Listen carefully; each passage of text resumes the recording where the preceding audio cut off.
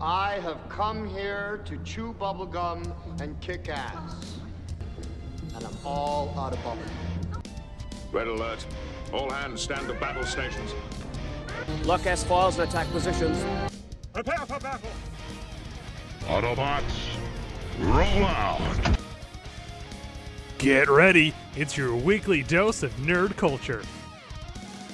All wings report in. With your crew, Obi-Wan Kenobi, Hello there. Commander Scott, There's nothing amazing about it. I know this ship like the back of my hand. Julian, You tell him I'm coming! And hell's coming with me, you hear? and the Doc. Great Scott! Movies, TV, streaming, video games, comic books, board games, toys, collectibles, cosplay, conventions. If it's happening in the world of geekdom, we're talking about it. So lock and load, bag and board, and roll for initiative. We've got your... Nerd alert! Hello there. It's Obi-Wan Kenobi, your favorite host in all of podcasting, and welcome to your weekly Nerd Alert. We've got a slimmed down show today. It's just me and my right-hand man. I'm my best friend since the 5th grade. You can check that. Joining from somewhere in time and space via the apps. It's the guy. So, since Commander Cox is not here, or right? Yeah, Commander Cox. He's on an away mission. That's what happened. Yeah. I decided that I would look up a nerd fact Oh, and hit you with it. hit us with that nerd fact. So, those of you out there who have seen either, say, the anime Mobile Suit Gundam or Mobile Suit Gundam Wing, may be wondering, what does Gundam stand for? So, Gundam is actually an acronym. Oh. Okay. And there's a bunch on here, so I'm just going to read you some of my favorites. ones, okay. Okay. So, Generation of Subdued Nuclear Drive Assault Mode. No, module. Sorry, assault module. Generation of Subdued Nuclear Drive Assault Module. Rolls right off the tongue. And then there's Generation Unrestricted Network Drive Assault Module. This one I like. Gigantic Unilateral Numerous Dominating Ammunition. That old chestnut. This one. General Unilateral Neuralink Dispersive Autonomic Maneuver System. Sounds like somebody really wanted our initials to spell Gundam. Yes. Throw words in. Like Yeah. unilateral. Oh, okay. Still my favorite part in all of Agents of S.H.I.E.L.D. S.H.I.E.L.D., what does that mean? Strategic Homeland Intervention Enforcement Logistics Division. And what does that mean to you? Somebody really wanted our initials to spell S.H.I.E.L.D. I love that line. So there you go. That's what Gundam is. It's an acronym. Yeah. For Geosynchronous Unified Nativity Dominatrix Auto Machine. Yeah, there you go. Yeah. Yep, there you go. The National Association of Stock Car Auto Racing. Stock Car Auto Racing. In case you were uncertain to what we're racing, we have car and auto in the word. Sorry, now we're just getting on acronyms. We're not actually here to talk about acronyms. We're here to talk about something I can't believe we haven't done an episode on yet. We're going to correct that error today. The Doc, this came from your mind, so you want to intro what we're talking about today? So I have always been a proponent of, I want to see things that are just awesome. And I want a lot of weapons. And I want massive destruction. And I want that C-130 to land. Anyway, so what I always loved was the idea of if I could like have myself a giant, say, mechanical suit of armor, and I don't mean like Iron Man. I'm talking like a giant mechanical suit of armor that's just gonna make me awesome. Yeah. What would I want? What would I look for? You know, it's like being at the new car dealership. What kind of bells and whistles do you need? You know, let's tick off some boxes on these bad boys and figure out what kind of mech would I want to fly or drive or operate. Pilot sounds cool. Pilot. So join us as we take a stroll through the aisles of Nerd Alert's discount mech emporium. Due to a shipping error, we are currently overstocked in mechanical flailing arm, flailing tube men. We've got guns, we've got rockets, we've got explosive, we got things that'll crush you. We have a button that just says sword. We've got mechs you can stack on other mechs to make bigger mechs. We've got mechs that transform, mechs that fly, mechs that shoot stuff, mechs that have fucking lightsabers. No, son, that's a beam saber. Lightsaber will be copyright infringement. Get it right. All this and more today at the Nerd Alert Discount Mech Emporium. You want one that looks good? We got it. You want one that crushes skulls? We got it. You want one with a rocket propelled elbow to punch harder? We got it. So today we're going to talk about some of our favorite mechs, MECHX mechs, from movies, TV, cartoons, comics, whatever. We did not draw any line in the sand as to they had to be live action or they had to be from an anime or whatever. So it can be from anything. So we're gonna run the gamut, I'm sure, of your more realistic power loaders on one end to like I said before we started recording, I am gonna spend some time in this episode talking about a giant mechanical dragon controlled by a magical flute played by a person wearing a helmet. So from there to there, from A to Z and everything in between is what we're going to get to today. Before we jump into that, so that's not just us, randomly listing off mechs we like and things we think are cool. We're gonna grade every mech we talk about today. If there's any goal of today's episode, it's to try and figure out, is there a perfect mech somewhere out there? So there's a few criteria we have that we're going to kind of grade each mech on. And I don't know if you want to give it like thumbs up, thumbs down, or 1 to 10 or 5 stars or whatever. We'll figure that out as we go. But the criteria we're going to use are, in no particular order: size, is bigger really better? Armament, is it number or variety? Aesthetics, okay, cool. Does it look cool? And then mobility. It looks cool, but can it move? So that's what we're going to use to kind of grade each of them. And with that being said, Jay, it's your topic. Start us out. So I kind of split mine into 2 categories of semi-realistic, like I could see this somewhere in our future type ones. Uh-huh. And I mean, I'm kind of like pushing the edge with at least one of those. But then I also just went like way off the wall giant robot. As you do. Yeah. So I'm going to start with my semi-realistic one, and one that I know is near and dear to both of our hearts. Okay. And that's the P5000 power loader featured in the movie Aliens. Man, I love that you went with that, and I realized as I made my list, I don't have quite as many as you do, but it's basically sort of a chronological list of mechs I encountered throughout childhood, and which ones kind of made the biggest impact. And I was going to give this one an honorable mention, but I'm glad you put it on the list because I had seen, Voltron. I'd seen big robots in cartoons before, right?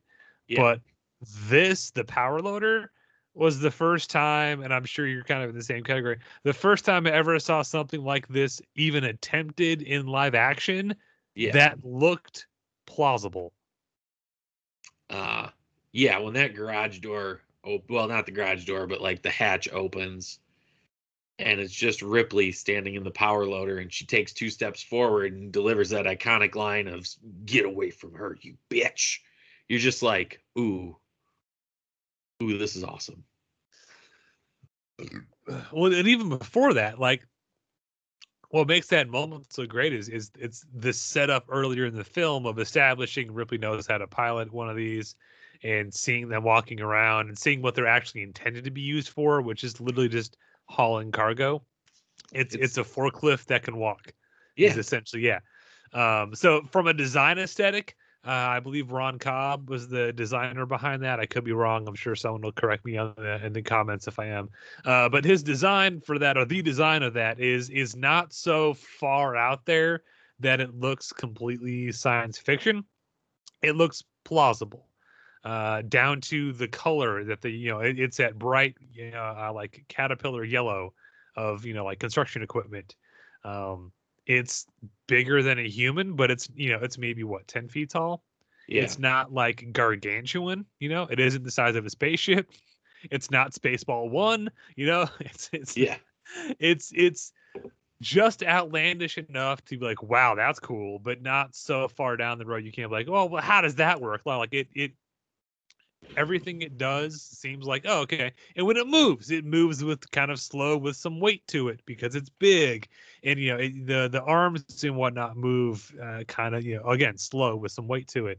And the cool little things it can do, like it can access the hatches remotely from a control panel because that's what it does. It's got the welder arm torch thing.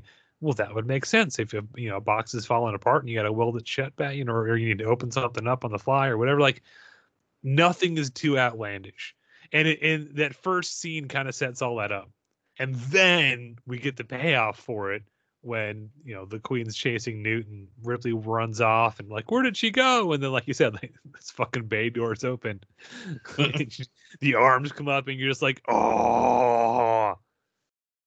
Like the instant that happens, it's like, of course, that's what she went to go do. What else could she possibly have done? Clearly, that's what that is meant for. Yeah. Oh, God, it's just awesome. It's just an awesome fight scene. Like, just it's like 2 heavyweights duking it out, Just watching a giant boxing match, and the alien queen screaming and like hissing, and Ripley just like, God, it's just great. Power loader makes it. Yeah, it's so great. Just, I mean, I could talk about the damn thing all day because I'm an aliens nerd. Just the ingenuity with which it was brought to life. There was a live action version that was suspended on a crane, and it had a stunt guy literally inside, like as a suit. So when you see like the full size shots of Sigourney Weaver in it, she's basically, it's sort of like if you're dancing with a little kid and they step up on your feet and like you like move their feet with yours. That's basically all it is. Like when she's moving her arm, there's a guy inside the suit moving the arm with her. The whole thing is suspended by a crane, and then they intercut that with these really great model shots. And it's one of those things where, like, nowadays, it would all be CGI on a green screen background, and we'll CGI it in later and whatever. But like, the fact that it was all done practically and in camera and real, again, lends that credibility to it of like, this thing looked real. Like, 10-year-old John watching that, if you'd have told him, they really invented that thing just for this movie, I would have believed you. Yep, for sure. Yeah. I'd been like, where can I get one? Exactly. Down at the Nerd Alert. Use Mech Emporium. Just a little bit of acid etching from the blood. Not bad, not bad. Little acid damage, but still good. Runs smooth. For Class 2 license. Sorry. Located down A12, please. No, it's a good one to start with, man. Yeah. I think my first choice is going to skew directly in the opposite direction, though. Because do we want to rank it, or are we just going to say... Oh, yeah. Sorry. No. I forgot my own criteria. Okay, so size. It's bigger than a human. It's definitely smaller than some of the other ones we're going to mention. So I don't know. Like, yeah, is it again? Is bigger better? I think it's an appropriate size for what it's intended to do. So For its intended purpose, the size is a thumbs up. there you go.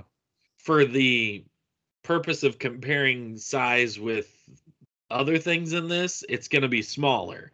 But like we said, for its intended purpose, it's a thumbs up. Like it's designed to do what it needs to do. That's the way I look at it. Fair enough.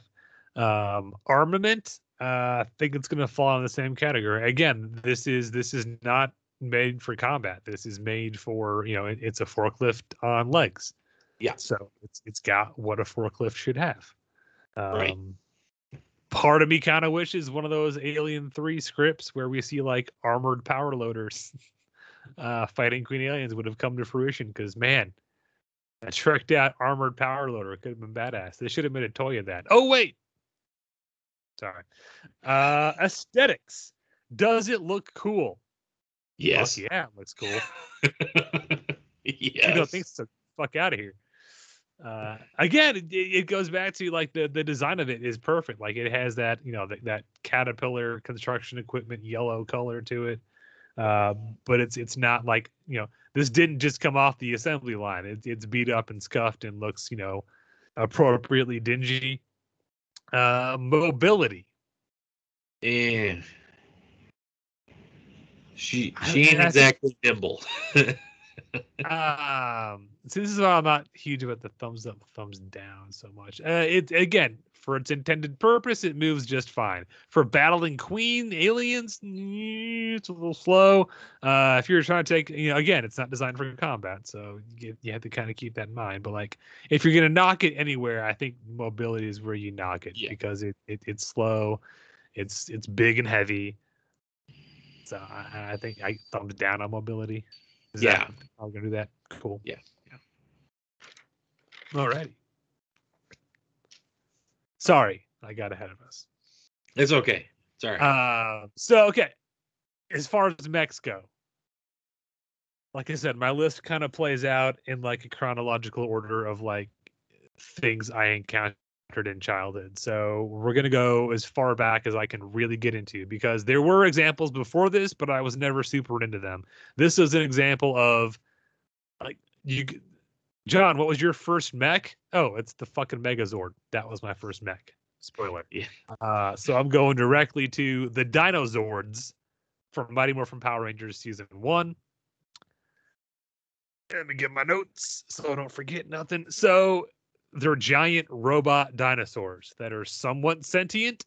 They can operate on their own to a degree, but they need a pilot to be, maximized. Specifically someone with a power coin to operate them. So there's that whole sort of like Mjolnir worthiness kind of thing. They can operate on their own, and they do have cool functions on their own. There's the Tyrannosaurus, the Pterodactyl, the Triceratops, the Saber-tooth tiger, and the Mastodon. The Mastodon can shoot like a freeze spray out of its tusk. The Triceratops shoots lasers out of its tails. They function on their own. That being said, there's only like a handful of episodes where you ever see the individual swords operating on their own, with the exception of the T-Rex, because the T-Rex was big and can kind of operate on its own. So they're mostly just there to facilitate the formation of the Megazord, which is when shit has hit the fan. Megazord power now. When all five combine to make the Megazord. So you've got... I am Captain Planet. Wait, sorry, wrong one. Yeah, totally wrong. Yeah, he's not a mech. So the original five come together and form the Megazord, which is a humanoid giant mech that is the size of a skyscraper. It battles giant monsters and destroys buildings in Angel Grove that somehow get rebuilt every week and destroyed again. Really, really good turnaround from the Angel Grove Builders Society. Weapons, it's got not a whole lot. It's got the Power Sword, which it calls down from the sky, which how badass is that? It has the Mastodon Shield, which you don't really ever see it using very much. And it does have an alternate mode, which again, you don't see used very much. The tank mode. which is before it stands upright and the pterodactyl forms the chest piece. It does cruise around the ground as a tank with giant guns on it. So you've got, you call up the Zords aren't cutting it, you jump into tank mode. Tank mode's not cutting it, you jump into full-on Megazord mode. That ain't cutting it, you call down the Power Sword. It's all about escalation. And then, of course, partway through, we get the introduction of the Dragon Zord, which can form the Mega Dragon Zord, which is take out the T-Rex as the centerpiece, put the Dragon Zord in as the centerpiece. You got a whole new Zord. And then down the road, we introduced Titanus, which can combine with all 6 other Zords to form the Ultra Zord, which is just ungodly huge. And like I said, they at one point, the Dragon Zord is operated by playing notes on a magical flute while wearing a helmet. So exactly how do they work? I don't know. Shut up and buy the toys. It wasn't there when the White Ranger comes in. Didn't he have like the tiger that turned into its own Zord? So, excuse me. That's in the Thunder Zords was season 2, and I wasn't going to jump into that, but we can. Yeah, so the White Tiger Zord had its own alternate mode. It was called, I think, Battle Mode, where it would turn into sort of a human form and could operate on its own in addition to the Thunder Megazord. The Red Dragon Zord also had an alternate battle mode where it could kind of turn into its own mech, human-shaped mech and fights. And then there was, of course, the White Tiger Megazord. And then they got their own Shuttle Zord Tor, and they formed a version of an Ultra Zord. Too many Zords. Yeah, on down the rabbit hole, man. I think the Thunder Zords are definitely cooler. That being said, I had to go old school with the Dino Zords. The dinosaurs like the Mastodon and Saber-toothed Tiger. Yes. Because those are dinosaurs. And then, of course, the 6th Dino Zord, the Dragon Zord. Again, shut up and buy the toys. Maybe there was some translation errors when we stole it from Japan. No, they're pretty. There's no fucking those up. No, again, at 93, I was the exact target demographic for Power Rangers, and holy shit, that I buy into Power Rangers hook, line, and sinker, man. I could not get enough of them. And again, it was awesome because the Dinozords, even though they weren't to scale with the Ranger figures, they did everything you could do in the show. That you could use them on their own. They could form the Megazord. Every subsequent toy Zord that came out could make the forms you saw on TV. And to a kid, that's awesome, man. Like, there's nothing more disappointing than your action figure not being able to do something it does in the show you bought it from. And every time there was a new, hey, look, it's the Dragon Zord, and you can use these 4 with the Dragon Zord to make the Mega Dragon Zord. Oh, can my toy do that? Yes, it can. I'm right there with you too with the Power Rangers. It was like an everyday afternoon after school. It was on at like 3:30, 4 o'clock, something like that. Yep. 6 I'm days a week. sitting down, watching it, following along, all like, go Power Ranger. It's just like, and when you're a kid, you don't realize that all the fighting was basically, like, all the Power Ranger stuff was basically hawked from a Japanese TV show, and just they filmed stuff in the U.S. Kaiju Sentai Judalinja. That's how you pronounce it. But you don't think about that. You're like, oh, look at these Power Rangers. This is awesome. Because, it was geared towards kids to sell toys. I had the gun that turned into the knife. The blade blaster, because guns that turned into swords are the only thing cooler than a regular sword. And then, I had all the Ranger action figures, but I never got any, Dinozords. And I could never make the Megazord. So I was super excited when I got the White Ranger and his Tiger Zord. Yeah. because it turned into its own, and I was like, look, I'm a badass. But like I didn't have any other parts to make it even cooler. Gotta give a shout out to Colin Dreyer if he's listening. He and I had, and I think our moms probably coordinated this, but he got the Megazord, I got the Dragon Zord. So together we had everything. And then when they switched over in season 2, I had the Thunder Zords and the White Tiger. And then season 3, when they switched to the Ninja Zords, he got the Ninja Megazord. So like together we had everything. Nice. Which is why I feel like our moms probably made some phone calls about Christmases and birthdays a couple of times to coordinate some of that. 'Cause otherwise it's worked out too perfectly. But like together we had everything, and that's what Power Rangers is all about, man. Is hooking stuff up and making it cooler. So yeah, like between me and Colin, we had everything covered. I think I've since given most of mine to Flanagan, because I had when I moved, I had like, you know, part of everything, but not all of everything. And anyway, so yeah, there we go. I mean, like if we're talking mechs, like my introduction to mechs and kaiju and Sentai and all that stuff, straight up Mighty Morphin Power Rangers. So I had to put that on the list. Again, they never really quite make sense. They're a weird combination of technology and magic.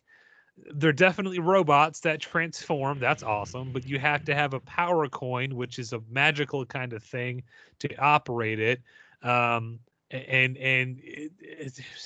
Again, it doesn't really make sense if you stop and think about it, but that's why you don't stop and think about it. You just go with it. Yep, for sure. So, size. Yeah, these things are huge, man. Like even by themselves, they're the size of buildings. And then you make a Megazord, and they're, I don't know how tall, but you know, if the buildings in the background of the Megazord fight scenes are any indication, because I'm sure they were built to scale. Oh yes, for sure. They weren't just plywood with squares cut into them to look like windows. Yeah, these things are huge. Right.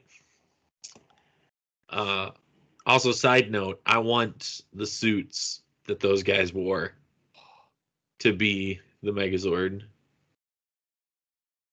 Like, could you imagine rolling up to a con and you're like, I'm the Megazord? I've never seen them in person, but I have seen people who have done recreations of them.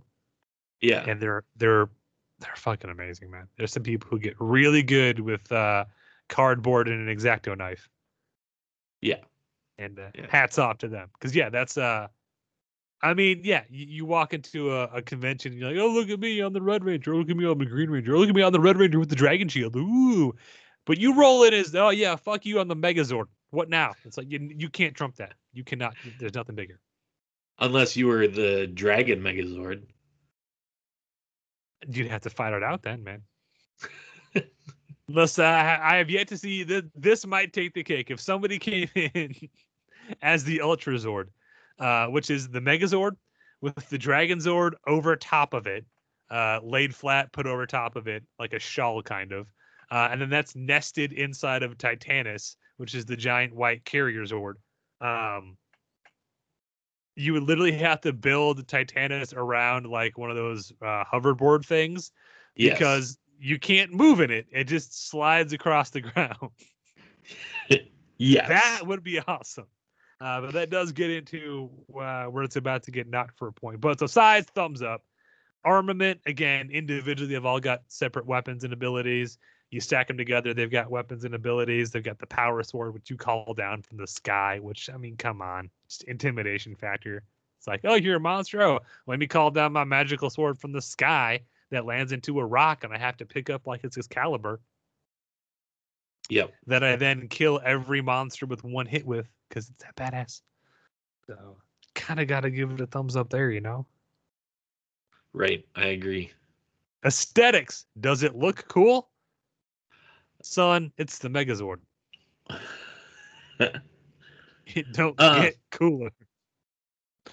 Does it look cool? The Megazord looks cool. Does the Dragon Zord look cool? Dragon Zord looks cool. Ultrazord? Oh, we're getting there. We're getting there. Here's I think the inherent problem with the Zord system, okay? Yes, it's cool that they can all hook up and form one giant Zord, but by the time you've stacked 7 giant Zords on top of each other somehow, yeah, it starts to look a bit like a hot mess aesthetically. And mobility, you got nothing. Even the Megazord itself, when it's in its most slimmed down battle mode, is not the most maneuverable. I mean, it does okay in a fighting big monsters, but it ain't pulling like flying spin kicks or shit like that. It's pretty basic mobility. Yeah. And by the time you get to an Ultrazord, literally, you might as well be on a fucking Segway because you ain't moving.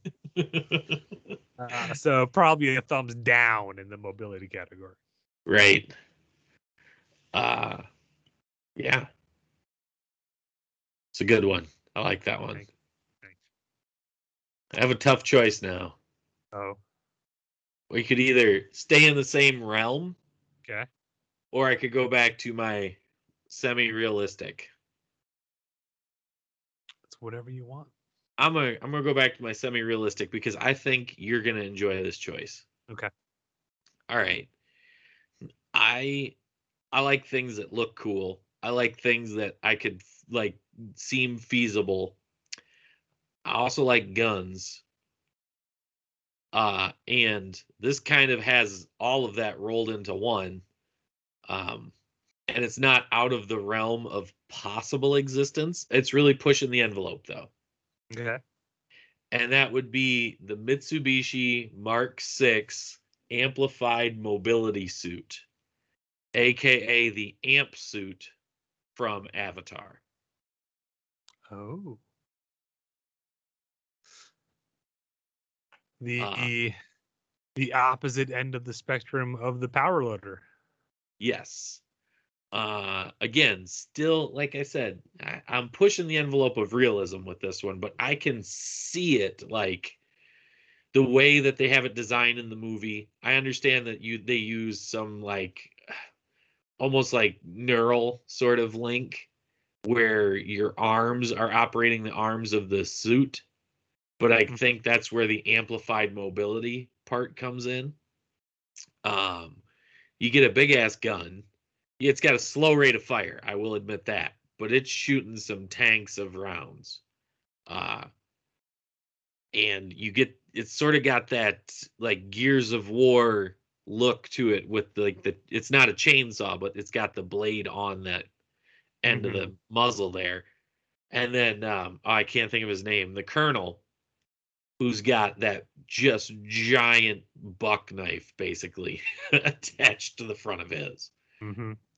I just think they're awesome. I think they look awesome. When I saw them the first time in the movie, I was like, that's cool. I hope I get to see it in combat. Watching the Colonel operate his is just something else. Like, he really knows what he's doing in that amp suit. And like I said, it's right there on the edge of realism for me. Yeah, again, it's designed with real world mechanics involved, and it's one of those like, yeah, it might not be possible to make that, but it's probable. Like, everything we need to make that does exist in some form right now. It's not as advanced as it is in the movie, but like, it's not out of the realm of possibility that 20 years from now we might be able to make something like that. Yeah. And yeah, it's badass, man. It's I don't know what else to say about it, man. It's not, you don't see it for very long. You just get to see it in action, and the most we see it in action is in the hands of the Colonel, and he's holding his own against basically what are 8 to 10 foot tall aliens that have carbon fiber skeletons, basically. Yep.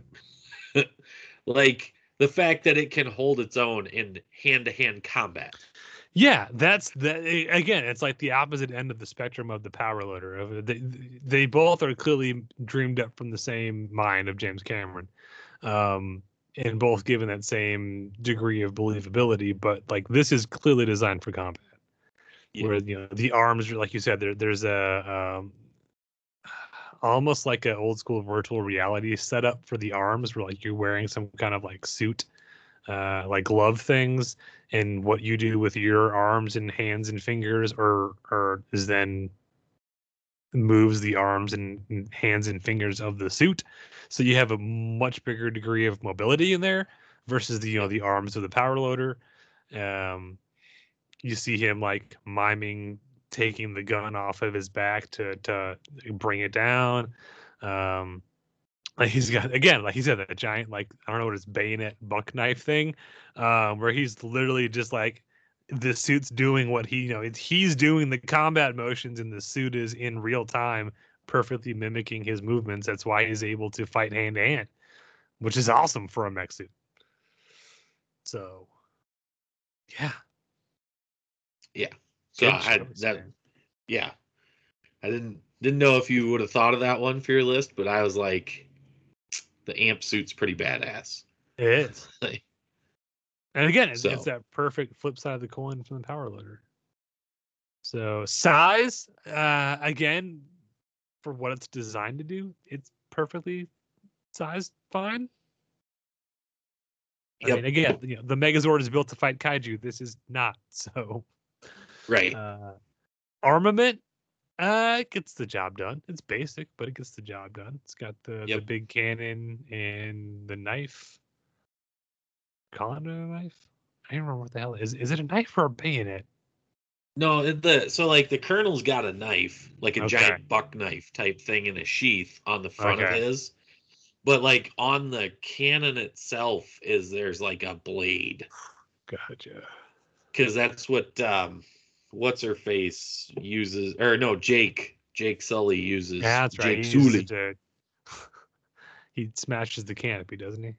Yes, and then the Colonel, in all his badassness, takes a deep breath and then ejects the canopy and fights with no canopy, which then gets an arrow through the chest. But them's the brakes. So armament, it's in the middle. I wouldn't. It's not armed to the teeth by any means. Yeah.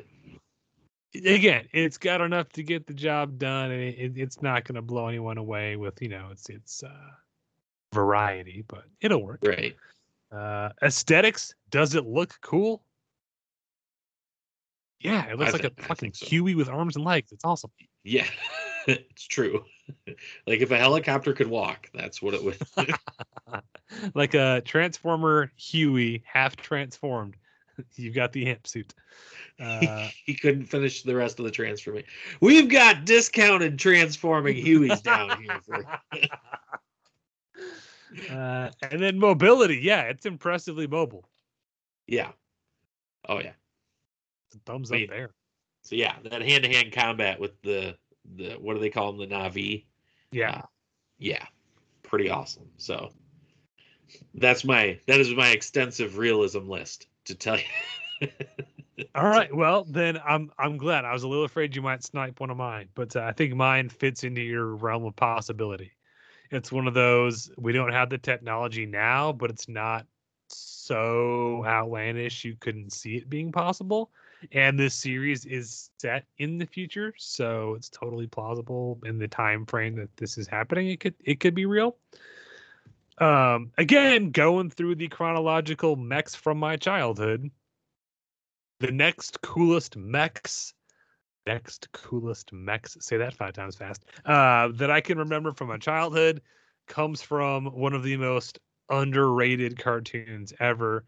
We've talked about it on the show before in the past. Exo Squad. Oh, God, yes. The E-frames. These are highly mission specific / task oriented frames, mobile frames, built in the future, in a future where we've colonized the home worlds and genetically engineered an entire race to work in harsh conditions for us.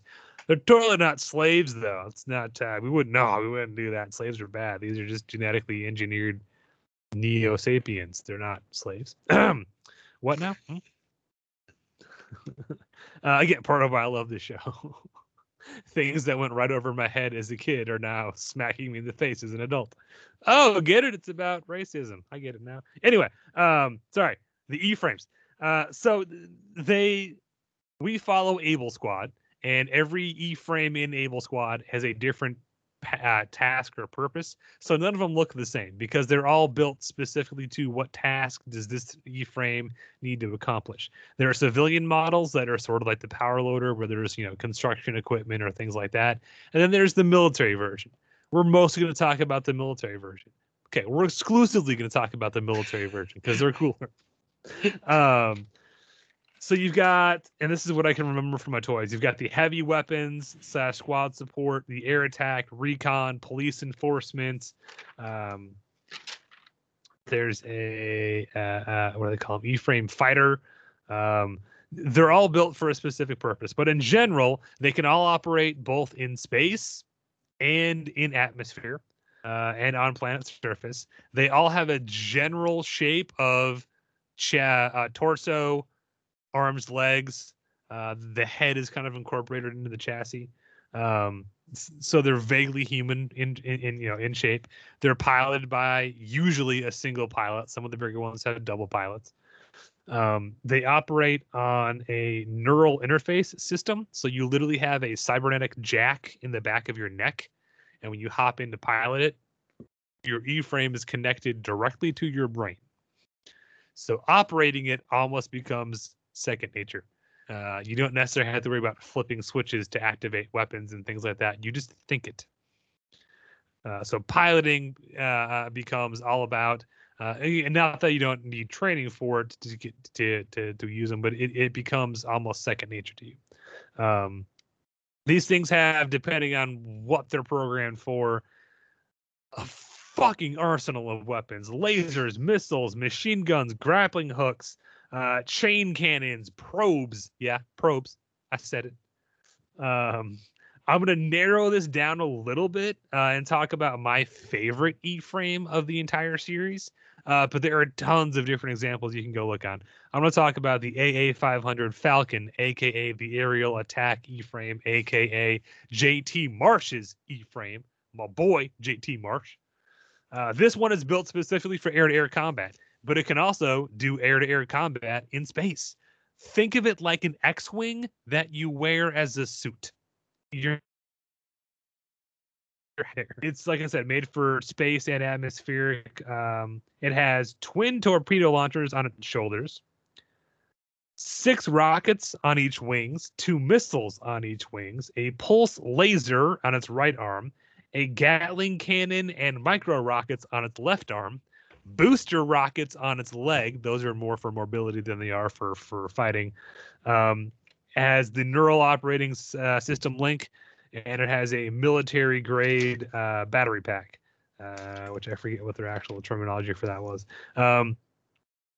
It has collapsible wings that come down over the body. So when you're in Atmo, you can raise your wings, launch your rockets, and take off like an airplane.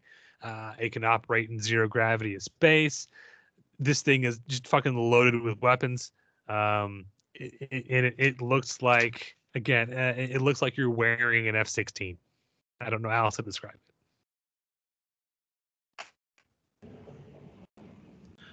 Sorry, I'm not ignoring you. I got on Google and looked it up. Do you concur, Jay? Well, yeah, because I remember this one. It's badass. Yeah. It's so badass. Like, as soon as I looked it up, I was like, because I remembered Exo Squad and I remembered this one specifically, and I was just like, yes. Well, yes. Please. So it's JT Marsh is arguably the protagonist of the series. He's arguably your main character, which is kind of a stretch because it's more of an there's a lot of central characters, but because of that, because it's his E-frame and he's kind of the hero of this show, it's in all the marketing, it's on all the posters and the video games and all that kind of stuff. So it's, if you're kind of vaguely remembering Exo Squad and a blue robot thing, that's what I'm talking about. Yeah, the blue robot suit with the fold down wings. That's what we're talking about. Yeah, no, it's so badass. Like it's it's what you'd want. Like if they existed, I'd be like, yes, this is the one I would like. Please, can I get it in black? That'd be great. I'm going to disagree with you there, Jay. Let me pull this up real quick on my. Jay, you want the BD 100 ground assault E-frame? Whoa, hold on. The what now? The BD 100 ground assault E-frame, piloted by Blonsky. Armament, the right arm, blaster of small torpedo, center right a blaster, left side of the top arm, dual torpedo launcher or dual blaster, 5-barrel Gatling gun and missile launcher, tracer blasters, laser side shooters, small warhead rockets. Is it the weird it's like got two big tubes for arms instead of actual arms? Instead of having arms, it has a Gatling gun missile launcher and a Gatling gun laser with a grappling hook. Yep, yeah. Yeah, it's the ground heavy assault frame. Yeah, can we let's do that. You take yours, I'll take this one. It'll be fine. We'll just And that's what I loved about the show in general is depending on what the E-frame is built for. Again, they all have the same kind of general aesthetic. Like they all look like they belong in the same universe, but they look drastically different depending on what they're built for. Whereas the Falcon is built as an air fighter, this is built as a ground assault. This is essentially a walking tank. You know what the best part of this thing is as toys? Yes. It's a 2-for-1 deal, because you get an action figure and you get an E-frame.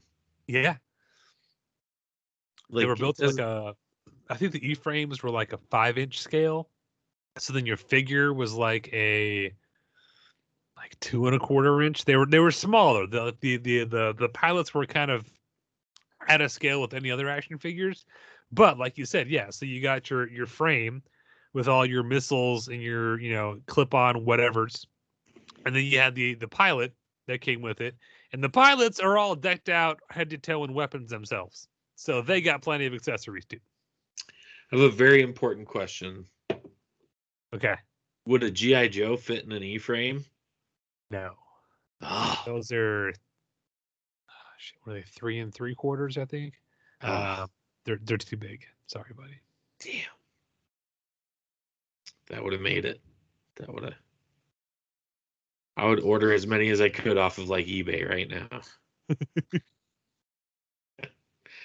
No, it's a great choice. Okay. Like, I remember coming to your house and watching this show with you.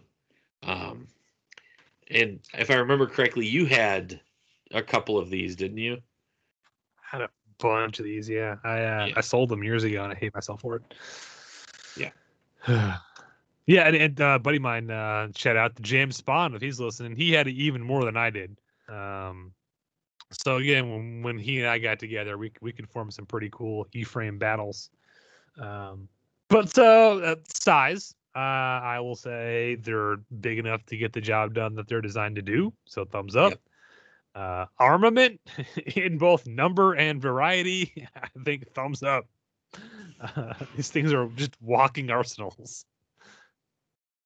Yeah. Aesthetics, sure. Do they look cool? I would say for the most part. I won't lie. There's some in the line that look a little dorky. Yeah. There's also there's an Exo Fighter, which is just literally a generic space fighter. Which okay, cool, but why is that in a lineup of E-frames?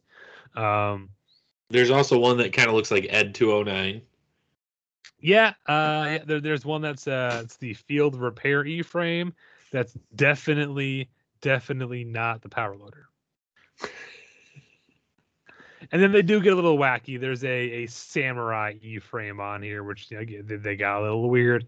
But for the most part, I think they look pretty badass. For sure. And then mobility. Oh yeah. Again, and it's kind of hard to judge all of them because they were, they're very specific for what their type is. So like the ground assault one I showed you, it can't fly in atmosphere. It has like jump jets, so it can kind of bounce around a bit, and it can operate in 0G. So middle side thumb, I guess. Yeah. Certain ones are very mobile. The Falcon Air Assault one, very mobile. But again, it's hard to judge all of these because they're built so specific to what they're supposed to be doing. But, yeah. Nice. So there we go. Well, I'm now going to cross into the realm of not fathomable. Yeah. And I'm going to start with one that was sort of a renaissance of sorts for me. So it was a show that I had seen when I was a kid, and I had seen a few episodes, and I was like, oh, this is cool, and I was familiar with it. But then I super duper got into it when it came to Netflix. So much so that I watched the series like 2 times all the way through, and even roped you guys into helping me hunt for buttons, because when the 5 lions come together, Hey. they form Voltron. And if you found the 5 lions, you got a Voltron button. I still have those buttons. I remember. Was that LexCon? Yes. 2 years ago? 3 years ago? Yeah. We literally searched through before the con opened to find all 5 lions, because then I got the Voltron button. This vendor had just a whole giant like bucket of buttons, and Jay picked out, oh hey, there's a red lion, oh hey, there's a blue, and you know he found a couple lions, and the guy's like, yeah, you find all 5 lions, you get a Voltron button. And Jay's like, what? It just moved everything out of the way. He's like, okay, I'm hunkering down. I'm not leaving until I find all 5 lions. Yeah. But your tenacity paid off, sir.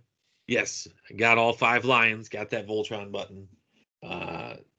Definitely worth it. There were other groups of things, like you could find the mystery. You got the mystery machine if you found all the Scooby-Doo cast, but I was like, no, Voltron.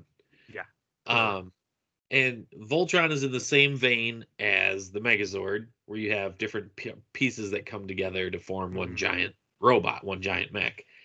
And the thing is, each of the lions that form Voltron, especially in the new show, Legendary Defender, are just super duper powered with their own things that they can hold their own. I mean, they can take out an enemy ship on its own. Like, they do that in the Blue Lion. They take out an enemy ship. The lions are definitely much more combat capable solo than the Megazord pieces. But they, like, when they eventually do form Voltron, and one of my favorite things was when Hunk just screams out, I'm a leg. It was hilarious. But when they eventually do form Voltron, yeah, it's like badass, because it's not like Voltron. He doesn't have hands. He's got the jaws of the lions for his hands. It has its own version of the power sword. I can't think of the name of it, but it's just basically the blazing sword. Yeah. Blazing sword. Pound its fist together, make an arc of energy, and it turns into the fucking sword. Yeah. It's got the cannon from Hunk on the shoulder that can form. I don't know. I can't remember if they used the cloaking ability of the Green Lion, but let's just talk about that. The Green Lion can fucking cloak. Thanks to oh shit. Pidge. I had it. Pidge, yeah. And you're just like, it's all these parts that come together. The Blue Lion shoots out a freeze ray. The Red Lion shoots out fire. The Black Lion forms the head and is just a badass lion in its own, and is the biggest and toughest of the 5 lions. I mean, just like the whole thing, when it comes together, and it's like its battle capability when it forms as Voltron is just incredible. Like It really can't does. express Yeah. how much I love it. And I'll give the new show lots of credit. They built up the lions individually, so when the lions came together as Voltron, it really did feel like a big significant thing. And they did the genius idea of having alternate lions form the head and chest of Voltron to change up like modes of Voltron. That was awesome. Yeah, I want to go back and watch that show now. Yeah, I do. I love that show. I really loved it, and just everything, and then like the sort of changing of the guard of Shiro no longer being the pilot of the Black Lion, and then the lions choosing their pilots. See, I'm old school. Shiro is cool, but his name to me will always be Sven. And he will always randomly, for no reason at all, talk in a weird Swedish accent, like the Swedish chef. And then he'll get wounded and go off to a hospital planet to never be seen again. Definitely doesn't die. He just goes to a hospital planet. He's better. We'll fix him later. It's fine. It's fine. He's fine. Yeah. And yeah, like I said, the new show, I really liked it, and how more connected the pilots were with their lions and how sentient the lions actually were. It's just a very cool idea. And like when you see it and you're just like, wow, these lions are badass on their own, it just makes it even better. Hell yeah, man. So yeah. Voltron. Size. That's a thumbs up. I mean, that's a big thumbs up. That sucker's huge. Armament, if we're going with the new version, definitely a thumbs up, because like you say, depending on which lion forms the head, you have different, it's not just the blazing sword. Which I think the blazing sword in the new show was actually a whole different sword from the regular sword, if I'm remembering correctly. It's been a while since I've watched it. Yeah, me too. I think the blazing sword didn't come into like season 2 or 3. There was an in-between sword. Anyway, definitely. Does it look cool? It's Voltron. Yeah. I don't know what else. It's fucking Voltron, man. Yeah, it looks cool. And mobility. This is where I will give it the edge over the Megazord. Benefit of being a cartoon and not a guy in a giant rubber suit. Right? Yeah, this thing's mobile as hell. It can fight in space. It can fight on the ground. It can fly in atmosphere. Like it can move at speed. Something that big should not be able to move. Yeah, for sure. Oh god, just the immense amount of power it would take to actually propel something that large is crazy. Yeah, and then the lions can like run on the ground and they can fly. It's just so many things. Definitely. Yeah, I think that's a thumbs up on everything on Voltron, man. For sure. Then of course, that would bring up the age-old question: who would win in a fight, Voltron or the Megazord? Well, and that's so. If we're going to talk specifically, I think we're talking more about Voltron from the Netflix Legendary Defender show. Yeah. And we're talking specifically the Dino Megazord from season 1 of Mighty Morphin Power Rangers. If those two go head to head, it's Voltron. I'm a huge Power Rangers fan, but Voltron's going to win. Yeah, as long as it's not that crappy vehicle Voltron. We don't talk about that here. That does not exist in this dojo. That just reminds me of the Robot Chicken skit. You're not even the real Voltron. Okay, fun side note. So Voltron, just like Power Rangers would come to be, was an English redub of a Japanese show. Something Go Lion.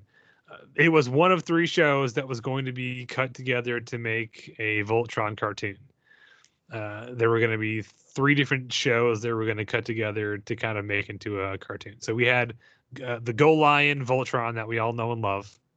The second one was a whole different series. That was the Vehicle Voltron.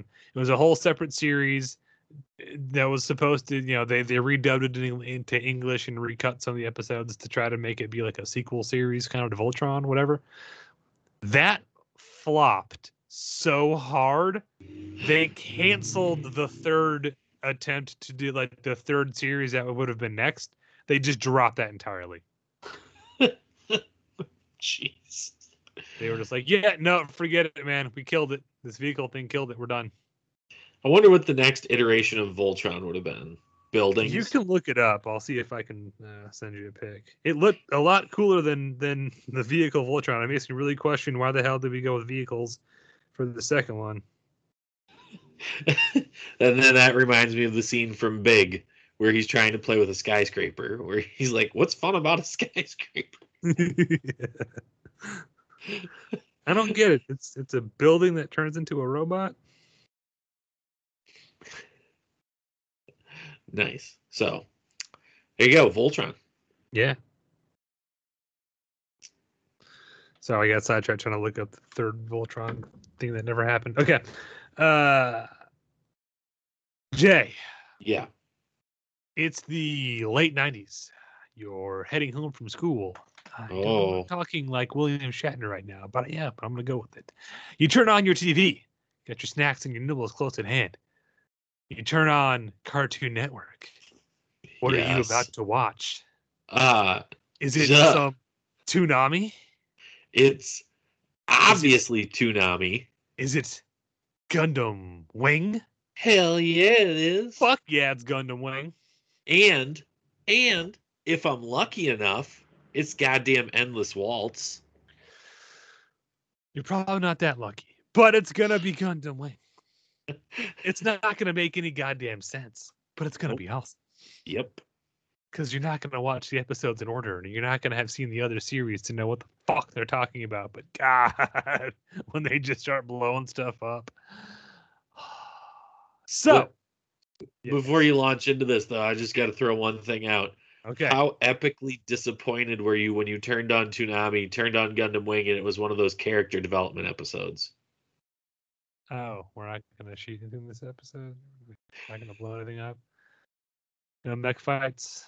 Where are the Gundams? This is Gundam Wing, right? Oh shit! They're You do plan to have Gundams in your Gundam series, right? Yes. Hello. They're still talking. It's a whole episode of exposition. It's worse. They're talking without their lips. Yeah. All this internal monologue because animation costs money. No. So I owe the doc for this one because he got me onto this. We were hanging out after his house we were at. What time is it? Grabs the remote, flips it directly to Cartoon Network, and Gundam Wing starts. And I remember thinking, what the hell are we watching? And then by the end of that one episode, I'd be like, what is this? More now, please? So I'm going to narrow this down. I'm going to talk about it, and Jay might give me some pushback on this, and that's fine. Gundam Wing, hands down my favorite Gundam series, because it's the only Gundam series I've seen. Yeah, fine. Yeah, whatever. I don't care. Shut up. It's my show. The coolest Gundam from Gundam Wing, in the opinion of Obi-John, is Wing Zero. It is a transformable mobile Gundam. Just hear me out. Yep. Secret project made with hold on. I always mispronounce it. Gundanium alloy. It's a magical super metal. It's like vibranium. This has an alternate mode, the Neo Bird mode, so it can fly like an airplane at super high speeds. It has 2 beam sabers, one on each shoulder. Has a machine cannon. Has a shield made of Gundanium alloy with anti-beam coating. Has the Zero system. This machine moves so fast, your brain and body can't keep up with it. The Zero system is designed to help not scramble your brain into jello when you're operating it because it's that fast.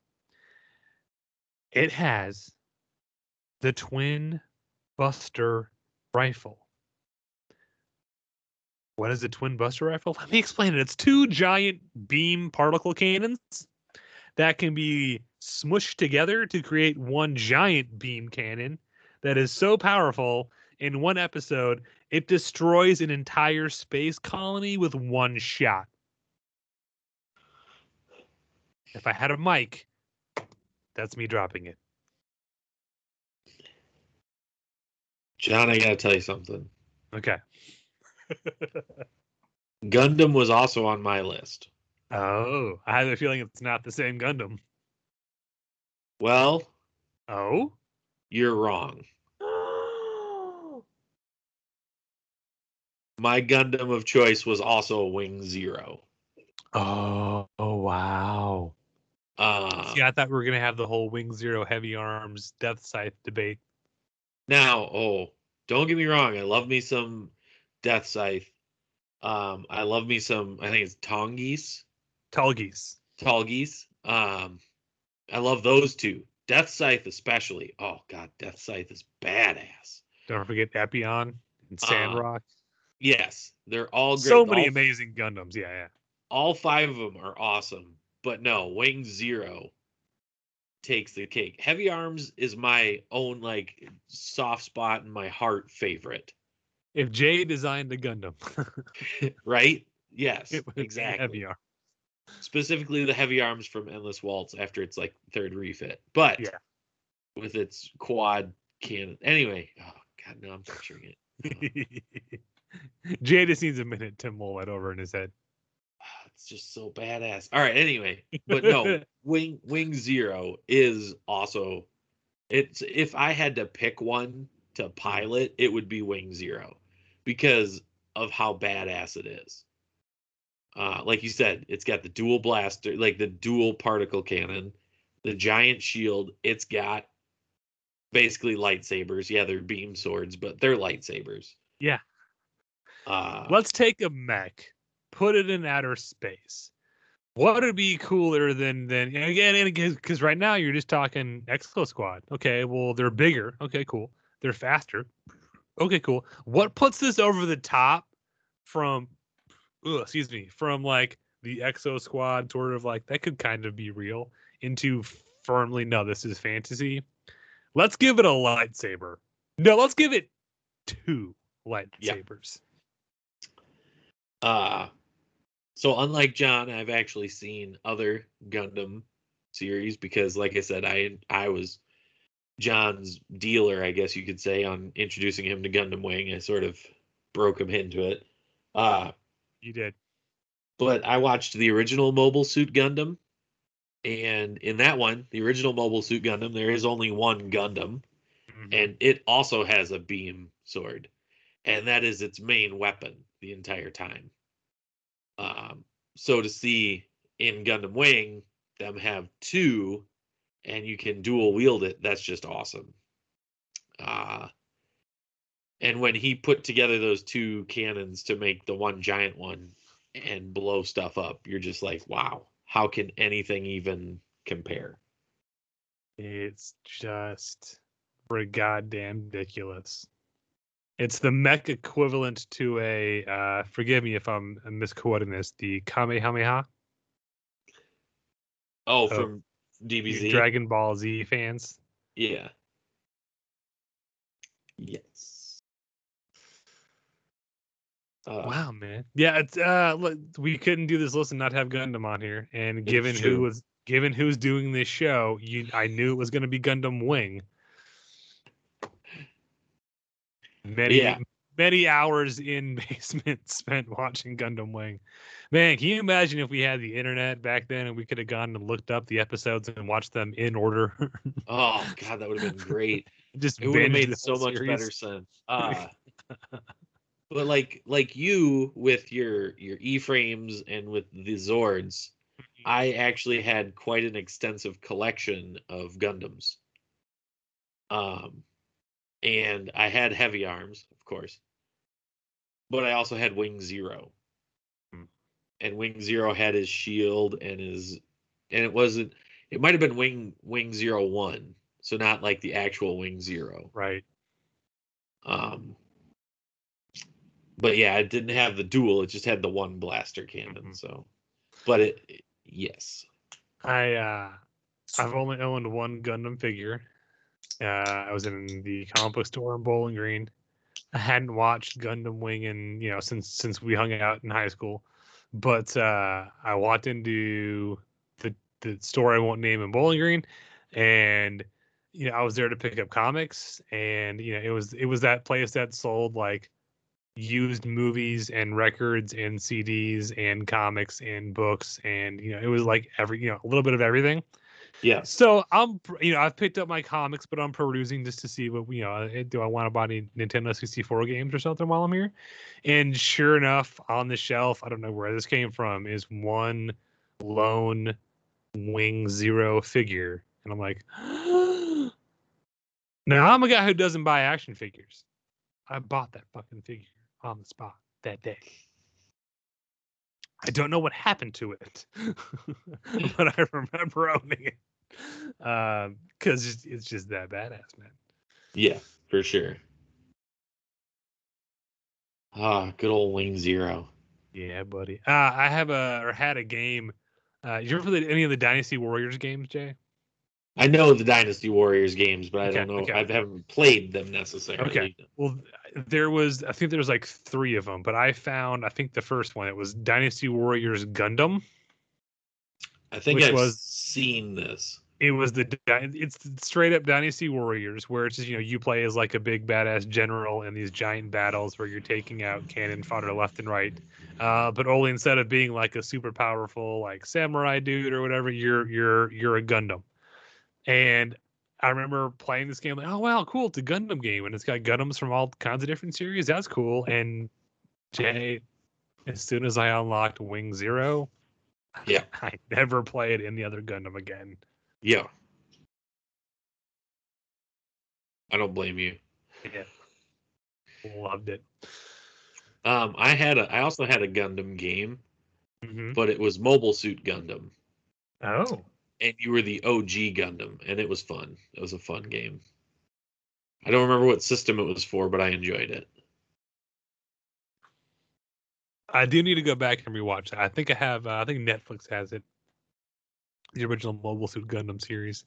It's bookmarked. I just haven't gotten around to it yet. Yeah.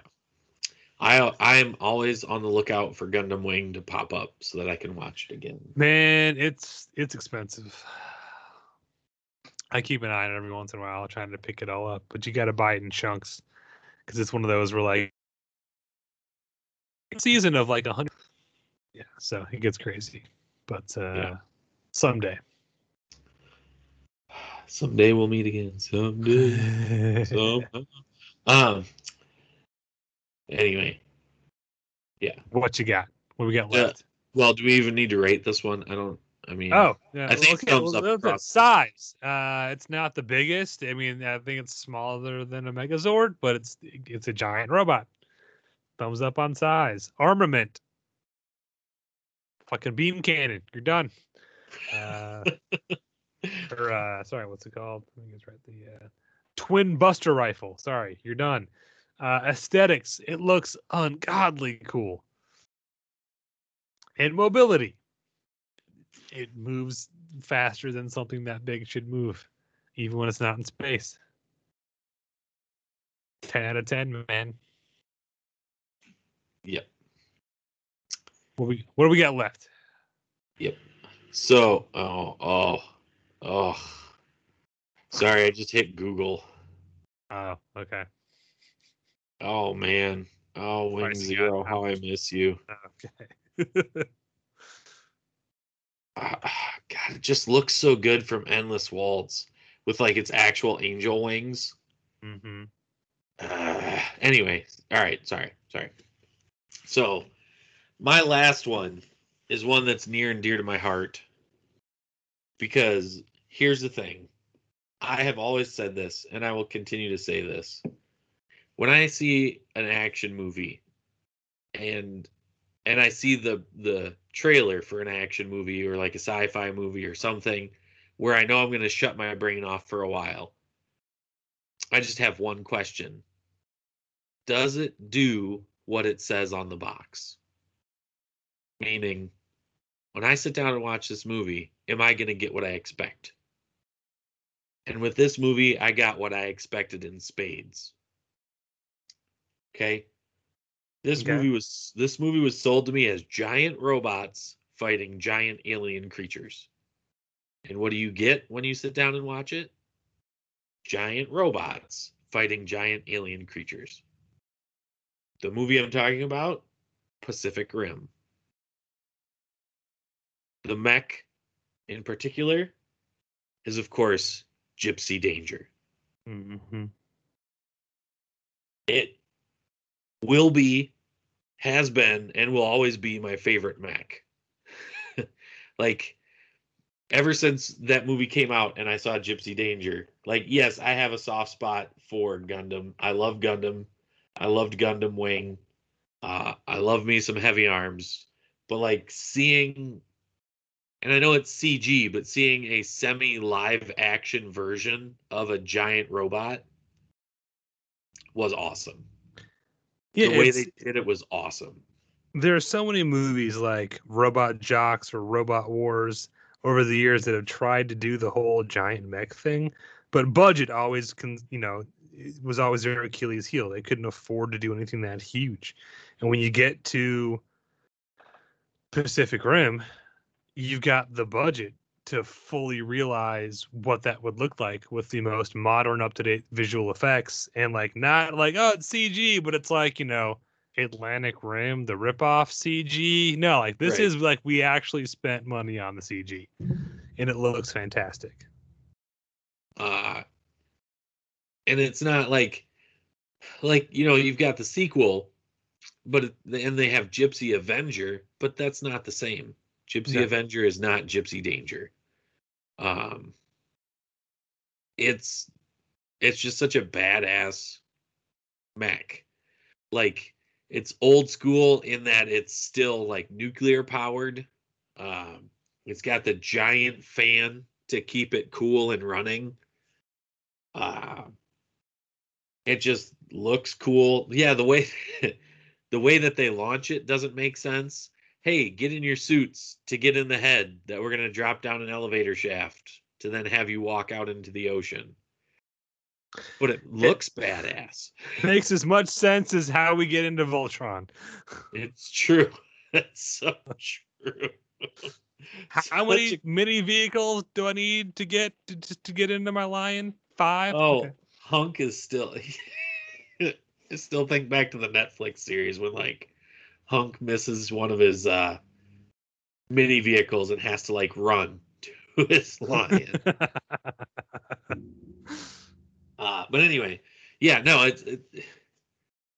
don't know. When I saw this movie, it just opened up a new realm of like giant robots, and it did. It made me wish for a live action CG version of Gundam Wing. Because, like, just imagine a live CG version of like Wing Zero in the same sort of style as Pacific Rim. Like, that would just be badass. It would probably look really great.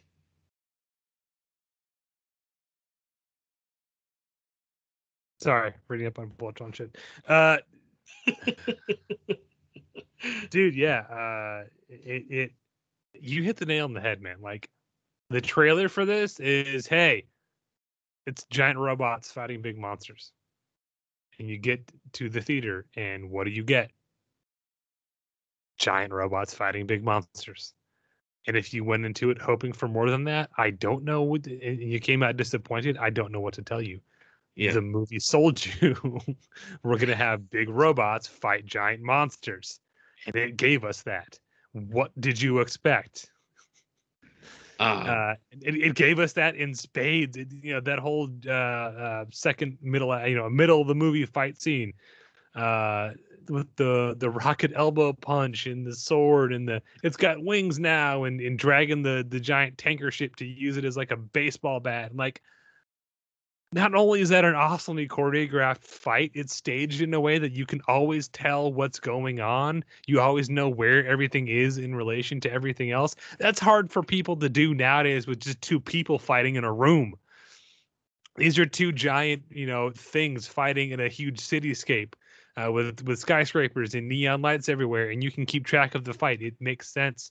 And then they throw in all the cool little tricks that the robot can do, and all the robot or the monster kind of like evolving through the fight. Like, dude, that fight alone is worth the price of admission. It's true, and I know that I particularly bring up Gypsy Danger and Pacific Rim a lot on the show, but that's just, to me, that just shows you how much this movie, like how much I love it and how much it still sticks with people, especially me, after so long of coming out. And like, you can still go back and watch it and still be entertained. Just go shut your brain off for a couple of hours, watch Pacific Rim, and you're going to be like, yeah, I feel better about life. I don't know why, you just do. Because we're canceling the apocalypse. Don't get me wrong. Australia has a cool mech in Striker Eureka, but yes, not Gypsy Danger. It's got that World War II nose art for some reason. Right? Oh. Doesn't make sense, but badass. We're going with it. So you when you said canceling the apocalypse, so sorry I got sidetracked. I ordered. Shout out to TeePublic. TeePublic, if you want to sponsor us and send us free T-shirts, I'm all over that. Yeah. But I ordered off of TeePublic. I got that sweatshirt I was talking about that has the 8-bit versions of like Godzilla monsters. Oh, the character select one. And then and you select your character and it's fighting. I ordered that as a sweatshirt. Nice. But as I was looking up other Pacific Rim shirts, there was one where it's just an image of like Microsoft Windows pop-up that, like the button that just says cancel. Uh-huh. And it just says the apocalypse. Apocalypse. So like the box says the apocalypse and then it just says cancel. And like the mouse is over the cancel button. I love it. I thought about it, but I was like, I'm not sure how many people would get that. That's like a deep cut reference that people would look at it and go, I don't understand. And then I'd be like, it's fine. It's just for me.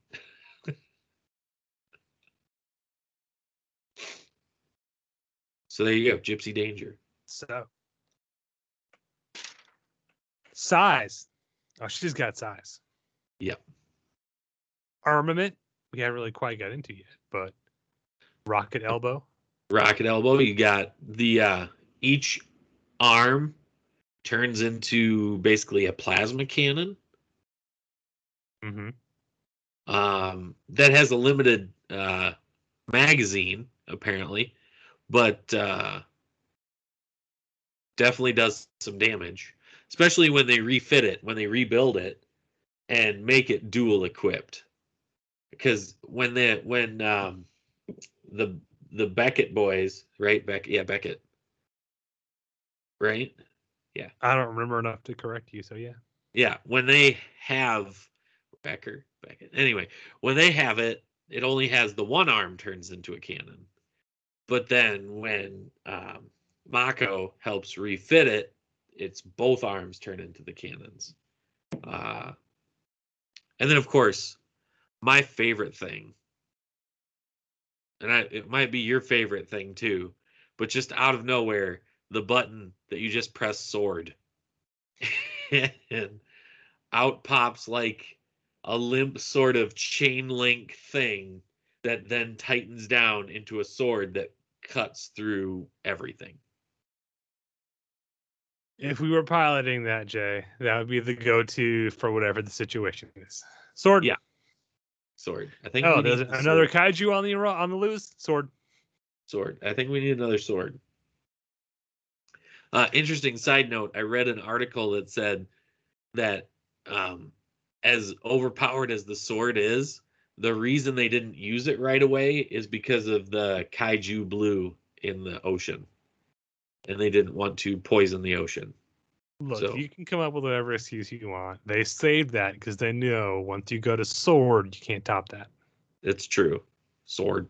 Yeah. Plasma cannons are cool and chest-mounted cannons like Striker Eureka, cool, fine, sure, whatever. But sword, they know their audience. Sword. I mean, how many Gundams or how many mechs on this list have swords? Voltron, the Megazord, the Gundams. Yep. The only two that got a perfect whatever 5 out of 5, 4 out of whatever that they got a perfect rating have swords. So Swords. you do the math. Swords. So what's your mech need? A sword. Mm-hmm. Sword or GTFO. Yep. It's true. I forgot. Aesthetics. Yeah, it looks cool. Yes. Like you said, that nose art, the painting on it, Yeah. the giant turbo fan in the middle of it, the way the head sort of like sits there with like a high collar and no neck. Mm-hmm. It's a mech with a popped collar, baby. Yes. You don't get any more pimp than that. Pop that collar. Pop that collar, Gypsy Danger. The only thing I might give it a sideways thumbs into mobility, it's a little slow. They all are. But that's more of a choice for the film because they wanted them to look like they had mass and weight. And that means it's not going to move quite as fast. That being said, it moves plenty fast to get the job done. Yeah. That's why, I mean, that's why you need the rocket-propelled elbow punch to speed up that punch. Yeah, baby. Or if you're Cherno Alpha, you just like it's a hydraulic piston like Jackhammer. Yup. R.I.P. Cherno Alpha. Oh, man. That one, I'll say it. Cherno Alpha was better than what the hell was the other one?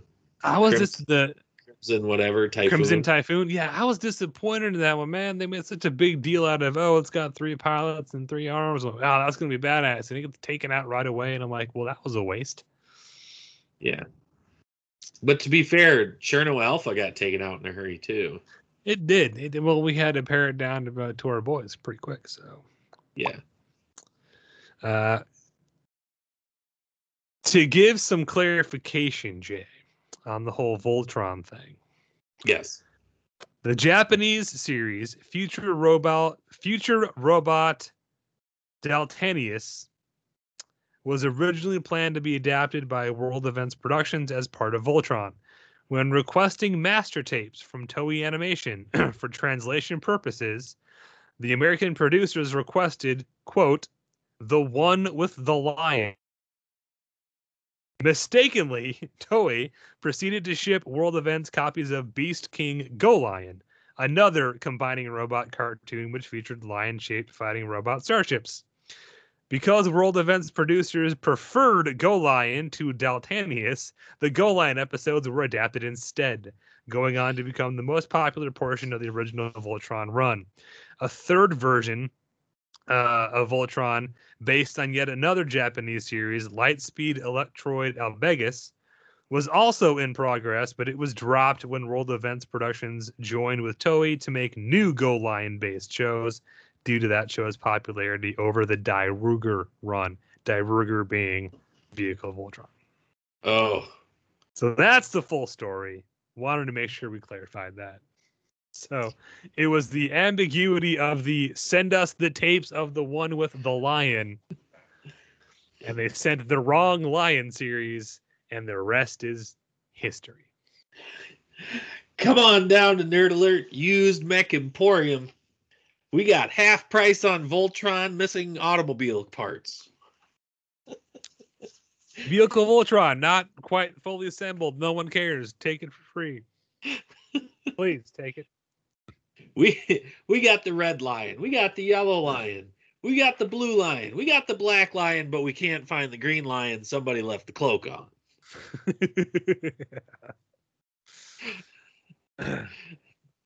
Do you want transforming? We got Gundams that turn into airplanes. Looking for something more economy-sized? We've got E-frames.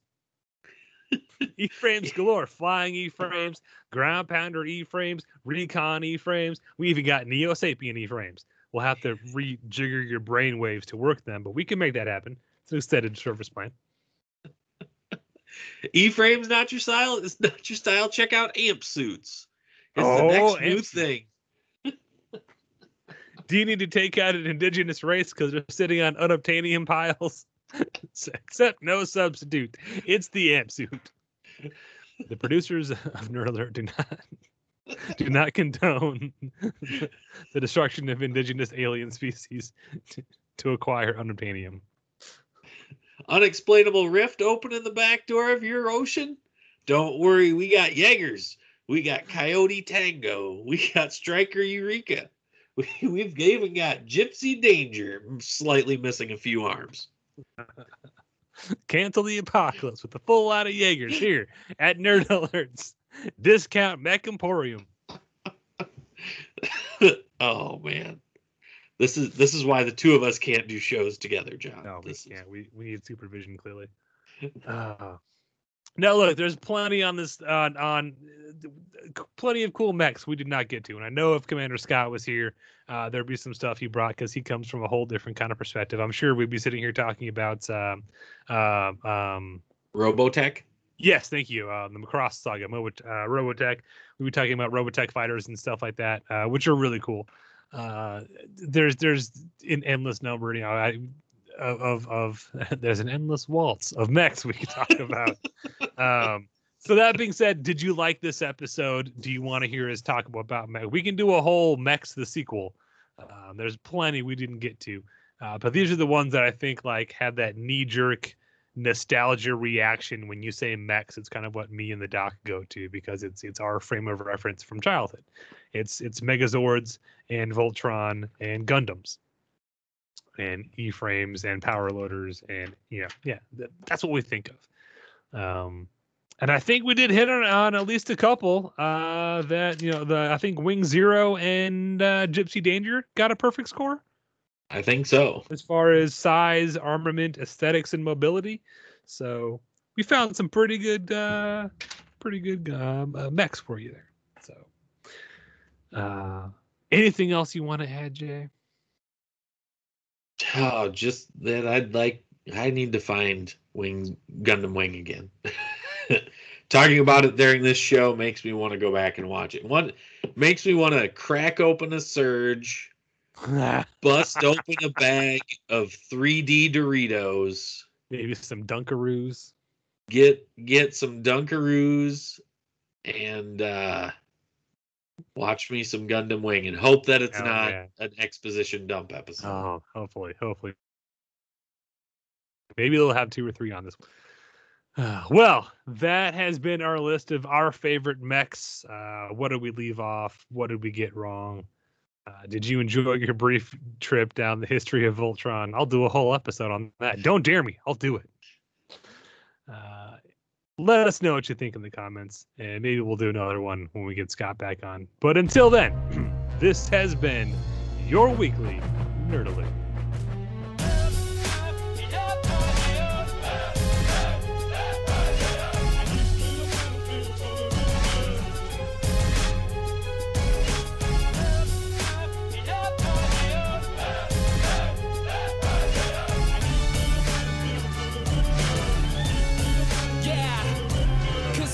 This battlefield covered in some space mud. There's an Neo-Sapien revolve their frame up. Humans engineered them to be stronger and more resilient. Then we put them to work, it's quite brilliant. But they had emotions and dreams and ended up feeling like slaves that have longed to be free. Mankind's greatest alter, altering the DNA code, creating a new race of foes. Doesn't matter if they can't breathe, coming like a stampede. Cryo-engineering new clones that'll grab me. Guess we better watch for the graph shield. These deals are mathematic, forgot how to love it, they only half feel. Do you want to jettison Terrans into the sun with a little bit of hate for what the planet's become? Then again, I guess if I die, it's all the same. Mix a Neo body with the brain waves from my brain.